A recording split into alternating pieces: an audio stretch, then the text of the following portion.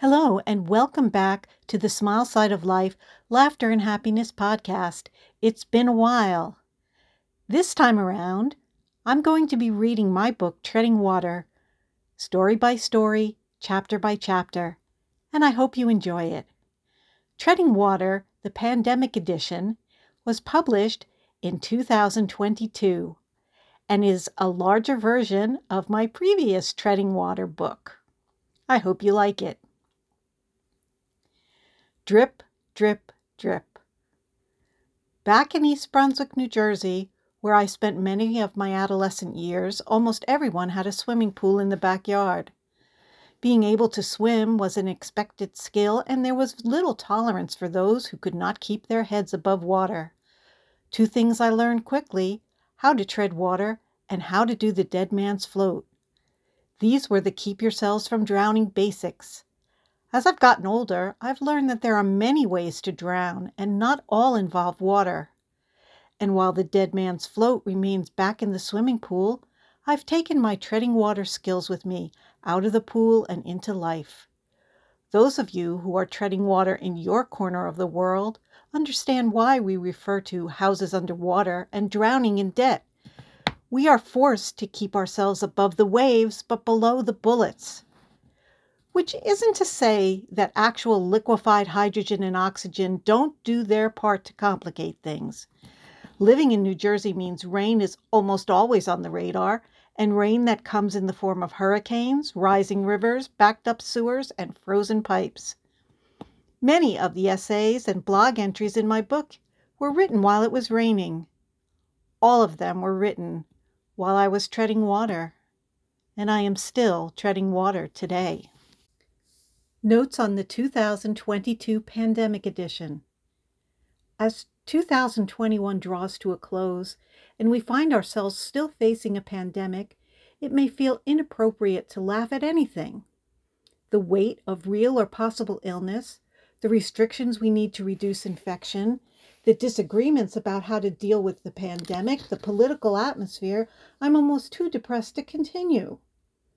However, we can find laughter and joy if we seek it out. A baby's laugh, watching old sitcoms or comedic performances, and evolving those day-to-day disasters into tomorrow's funny stories.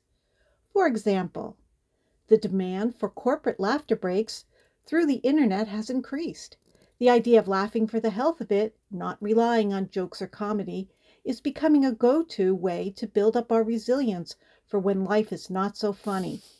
If not for the pandemic, would any of us ever see a serious legal professional in a video meeting declaring himself as not really being a cat? What about all the can't unsee it moments of colleagues or famous personalities revealing just a little too much because they thought their video was turned off? And when before did you ever seriously consider giving toilet paper as a gift? Okay, you may have those relatives who, during the holidays, always thought that wrapping up laundry detergent, paper towels, and bags of sugar was a great idea. If I give you money, you'll just waste it going out to dinner. Finally, it wasn't refreshing to learn that all those things you were going to get to when there's time were things you hoped you would never have to do. If there was a project that I couldn't get motivated enough to do during lockdown, I either gave away the dusty craft materials or changed the name of my list from to do to hire someone else to do. I dyed my hair pink during the pandemic, became aware of how much clothing dedicated to in the office was taking up space, and discovered that a 1,000-piece puzzle started last Thanksgiving to give us something to do will probably remain unfinished under numerous holiday tablecloths on my kitchen table. Archaeologists may dig up my house one day and theorize why this unfinished work of art was part of some religious ceremony requiring offerings of multicolored fabric. From the future founder of the unfinished puzzle cult, I send to you a reminder that there won't be humor all the time, and when laughter is in short supply, remember to keep treading water. Noreen Brayman, December 2021. Thank you for listening to this introduction to Treading Water. and I hope you tune in for the next installment.